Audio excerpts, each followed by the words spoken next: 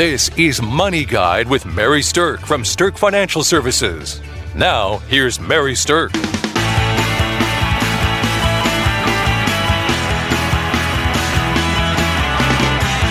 Welcome to Money Guide with Mary Stirk, and today we are talking about the topic of how the Secure Act affects you.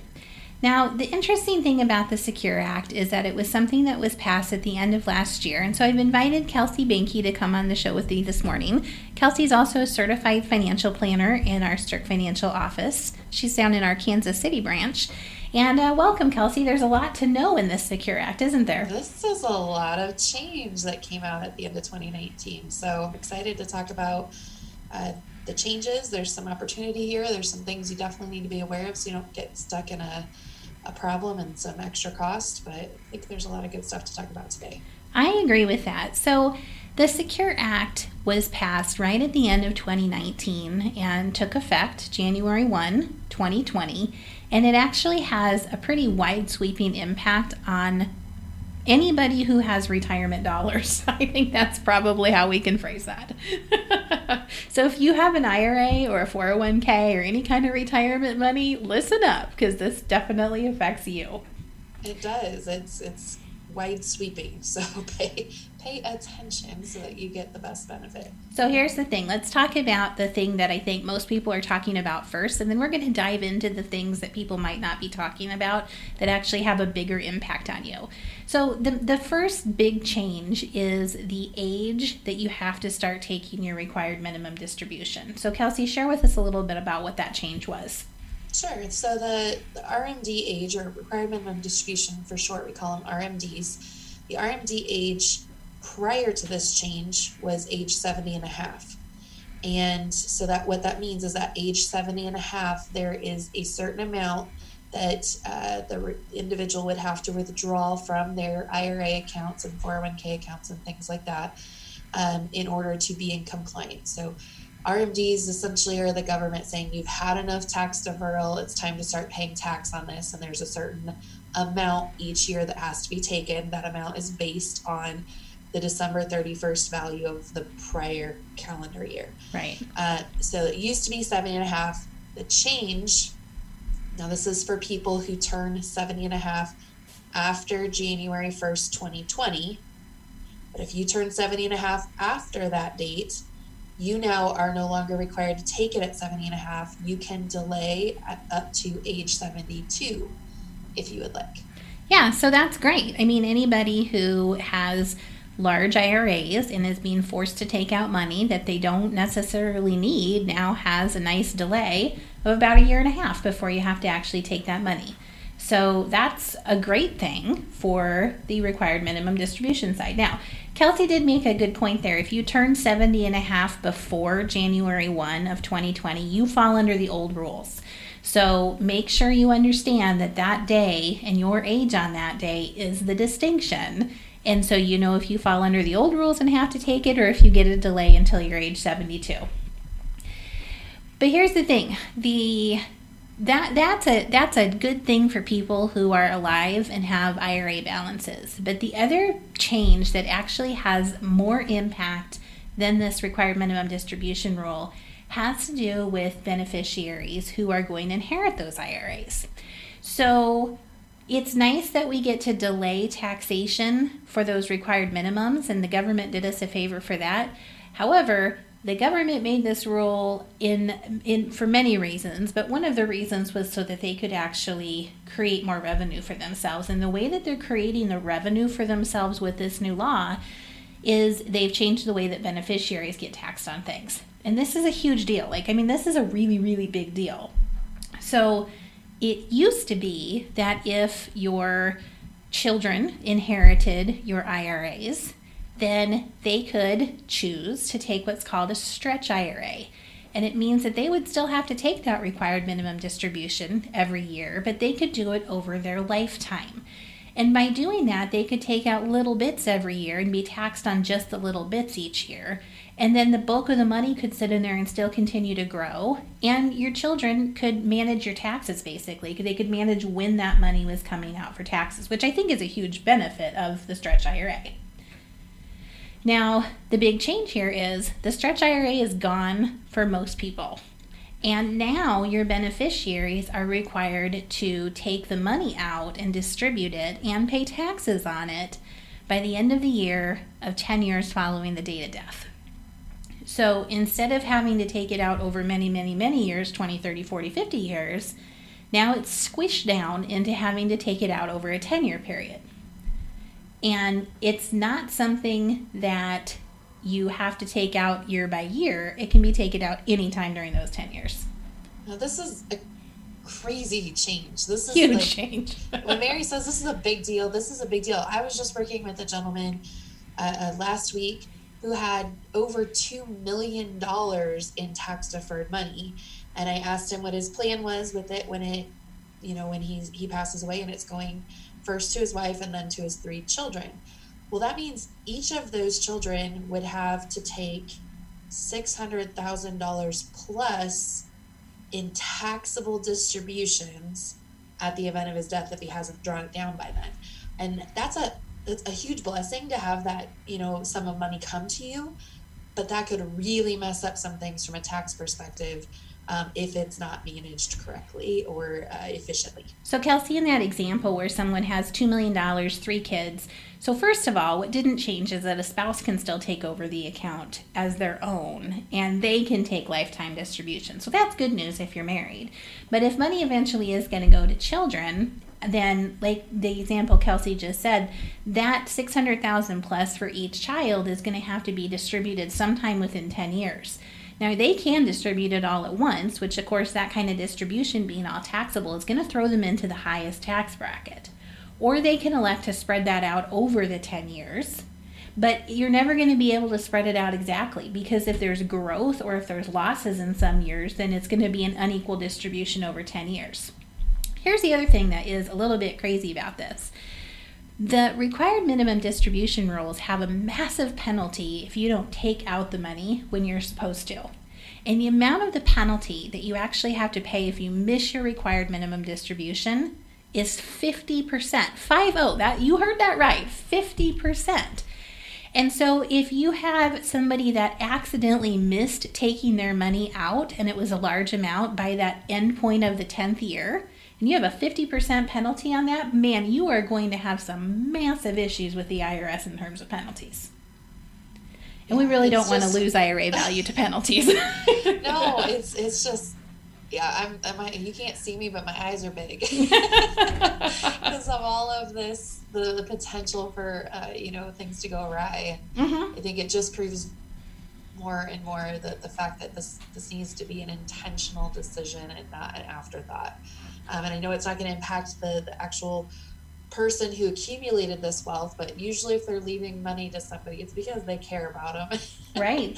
And if you can just do some things, or, there's some things that can be done, and just, again, knowing it, that could happen, there's ways to avoid it where possible. And if you care about that person, it might be worth doing that. Mm-hmm.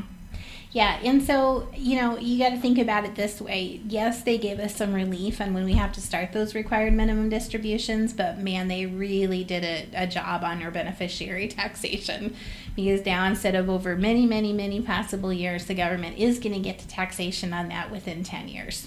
So how can you plan for that? I mean, that's really kind of what I want to dip into next, because there are a couple of classes of beneficiaries that are excluded from this. There's a handful of types of beneficiaries, like minors, some disabled beneficiaries, things like that, chronically ill, that can still do it under the old rules, but the majority of people are going to fall under these new rules. So how do you plan for this? Number one, if you have children who are non-responsible with money, and a lot of people do have children who aren't the most responsible with money, then it used to be we would say, well, gosh, maybe we should still let that money go directly to the child and let it spread out over their lifetime because the tax situation is so much better. But now I think we're going to see a resurgence of new trusts being written and have the beneficiary of your IRA be a trust that actually spells out when that money is going to be distributed to them. So that's one thing, is you might want to reconsider leaving money directly to children and possibly have it conduit to them through a trust so you can control the payout of that and know that the tax significance of that is going to be, it is going to pass through your trust and therefore is likely to be taxable when it actually distributes to the child. So, I mean, that's something that you have to be aware of, but I think that that's a good planning tool for people. Another thing I think we'll start seeing as well is people being more strategic on drawing down those traditional assets, those pre-tax assets, especially while they're able to maybe claim a joint tax return. And there's definitely tax planning that can be done now that can have a pretty big long-term effect. Yes. So what Kelsey's saying about drawing down like that is that drawdown means a strategy where you're intentionally spending money out of an account that's maybe more than what it's earning. So you're intentionally taking money from somewhere and spending it even though you don't necessarily need it, or maybe instead of something else, it becomes a priority piece of your income strategy.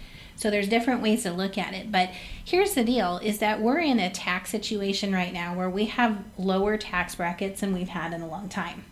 And so if you're going to have to take money during a situation where taxes are due on it, it's nice to be able to take it in a low tax environment. So that's why we're saying a drawdown strategy might start to make sense for people, because you are combining the long-term planning with the short-term current tax brackets, and that can create a better tax environment for your IRAs.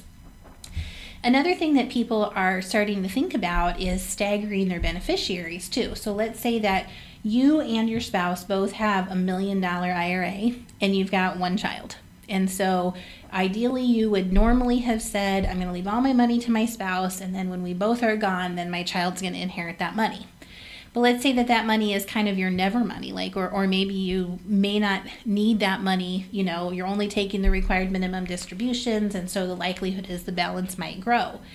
Okay, so in that situation where you both have $1 million IRA, it's certainly possible that $2 million is going to be all left to one child.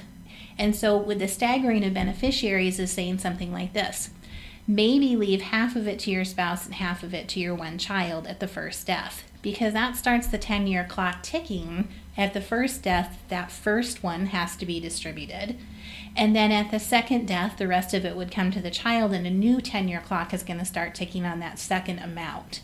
Now, there may be years where you have to take out money from both of them, or it would be advantageous to take out money from both of them. But if both parents don't die in the same year, then you've at least lengthened the 10-year period, instead of all having it come out in 1 year. So there's a variety of strategies that the new Secure Act can actually put into place for people when you're thinking about distributions from IRAs. But it all comes down to understanding how your IRAs, 401ks are set up and how it's going to actually impact your own personal situation. So this is actually a really, really good time to come in and talk to us to understand the impact of this and to see what kind of planning might need to be put into place to most effectively manage the new rules for you.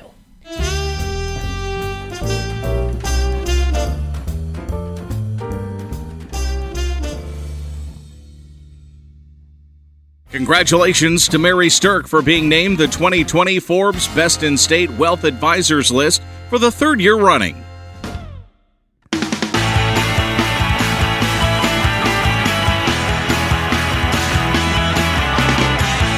Welcome back to Money Guide with Mary Stirk, and today we have been talking about the new Secure Act and how it affects you. And we've talked a little bit about the IRA provisions for required minimum distributions when you hit age 72 now. And we've talked about how the massive change has come into place for beneficiaries. But the Secure Act affected more than just IRAs. And one of the most interesting provisions that it affected is the 529 plans. So Kelsey, share with us a little bit about how 529s changed. So 529s, you used to have some kind of receipt or generate some kind of proof in the year that you took a withdrawal that it went toward a cost for education in that year. And what they're now allowing is that you can take up to $10,000 per year from a 529, and you can actually pay student loans with that. I think that's huge because people have student loans out there who are no longer in college and wondering, gosh, can I use this money for them? And you haven't been able to in the past, so that's awesome. Yeah, well, you hear and all this stuff about the student loan crisis that's out there, and people with these huge student loan values that are trying to repay this down, and there may be some wiggle room in this to give them some tax relief and helping pay back those student loans. So I think it's a really interesting change that they put into place. Yeah, so it also broadened the definition of what you can use it for even further, and now you can use it for registered apprenticeships, and that wasn't something that you could use 529 money for before, and now you can. But here's the kind of the cool strategy, right? So if you live in a state, and every state differs, but if you live in a state that's giving you an income tax credit for your contributions to 529 plans, now here's really something that you can do that's kind of fun, right? Let's say you were going to pay $10,000 towards your student loans this year anyway, and maybe you're 10 years out of college. You might as well route that $10,000 into your 529, get the state tax deduction, and then take the 529 money right back out and pay your student loans with it. Like, that is an arbitrage of this new rule that is a heck of a deal to be able to get current tax credits in your state by utilizing the new rules. And I think that's super exciting. Yeah, it's kind of quirky, but if you live in one of those states, it's a way to get a little bit of a tax savings where possible and still pay your student loans. We like tax savings. All right, continuing on with the vein of students, here's something that's kind of a really weird part of this rule. But it used to be that, if you were in grad school or postdoctoral school, and if you weren't actually earning wages, you weren't given an opportunity to contribute anything into your IRAs, because you've always in the past had to have actual wages to be able to contribute to things.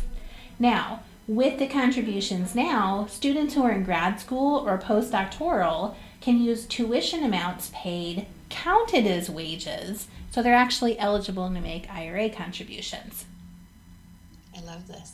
I know, I do too. It just really opened up a whole new class of people who are pursuing education, and if you're doing that, awesome, and now you're not going to be precluded from being able to save for your retirement. Yes, and I doing financial planning all these years, you can definitely tell people who got started early, and this just opens up opportunity for people to get started even earlier than they would have before the Secure Act. So yeah, I really like this feature. It's not going to affect a lot of people, but it can have some pretty good impact for those who can take advantage of it. One of the other quirkier rules that was part of the Secure Act is about adoptions. And so when you think about having a child or adopting a child, then there's actually now a special provision from your IRAs that allows a withdrawal. So you can do a $5,000 withdrawal that's allowed from your IRA if you have a child or if you are adopting a child, and it can be done within 1 year from the date of birth or the date of adoption. So this is now allowing you to grab some of that money back out, and you no longer have to worry about the 10% penalty for taking it out before you're 59 and a half. So it's kind of rewarding people who are making their families larger.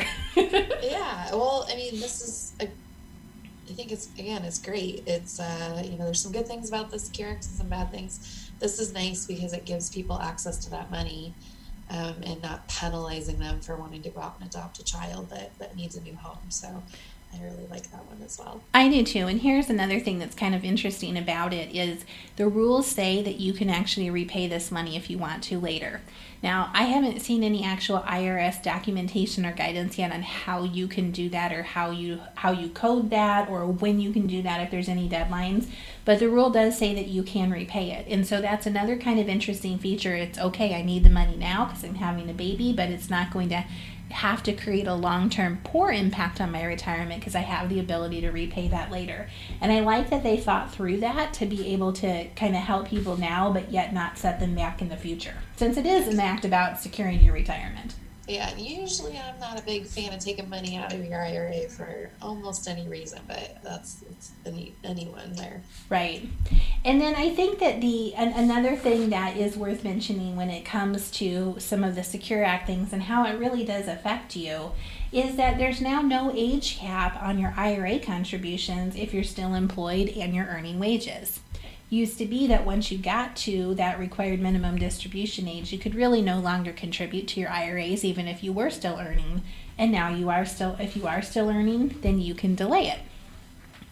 Now, here's another kind of interesting way that you can play that to your advantage. So if you're somebody who is still working, and let's say you're 73 years old and you're still working and you're contributing to your 401k, the rules say that you do not have to take a required minimum distribution from your 401k. So it only is that the required minimum distribution is coming from IRAs or 401ks if you're no longer still working.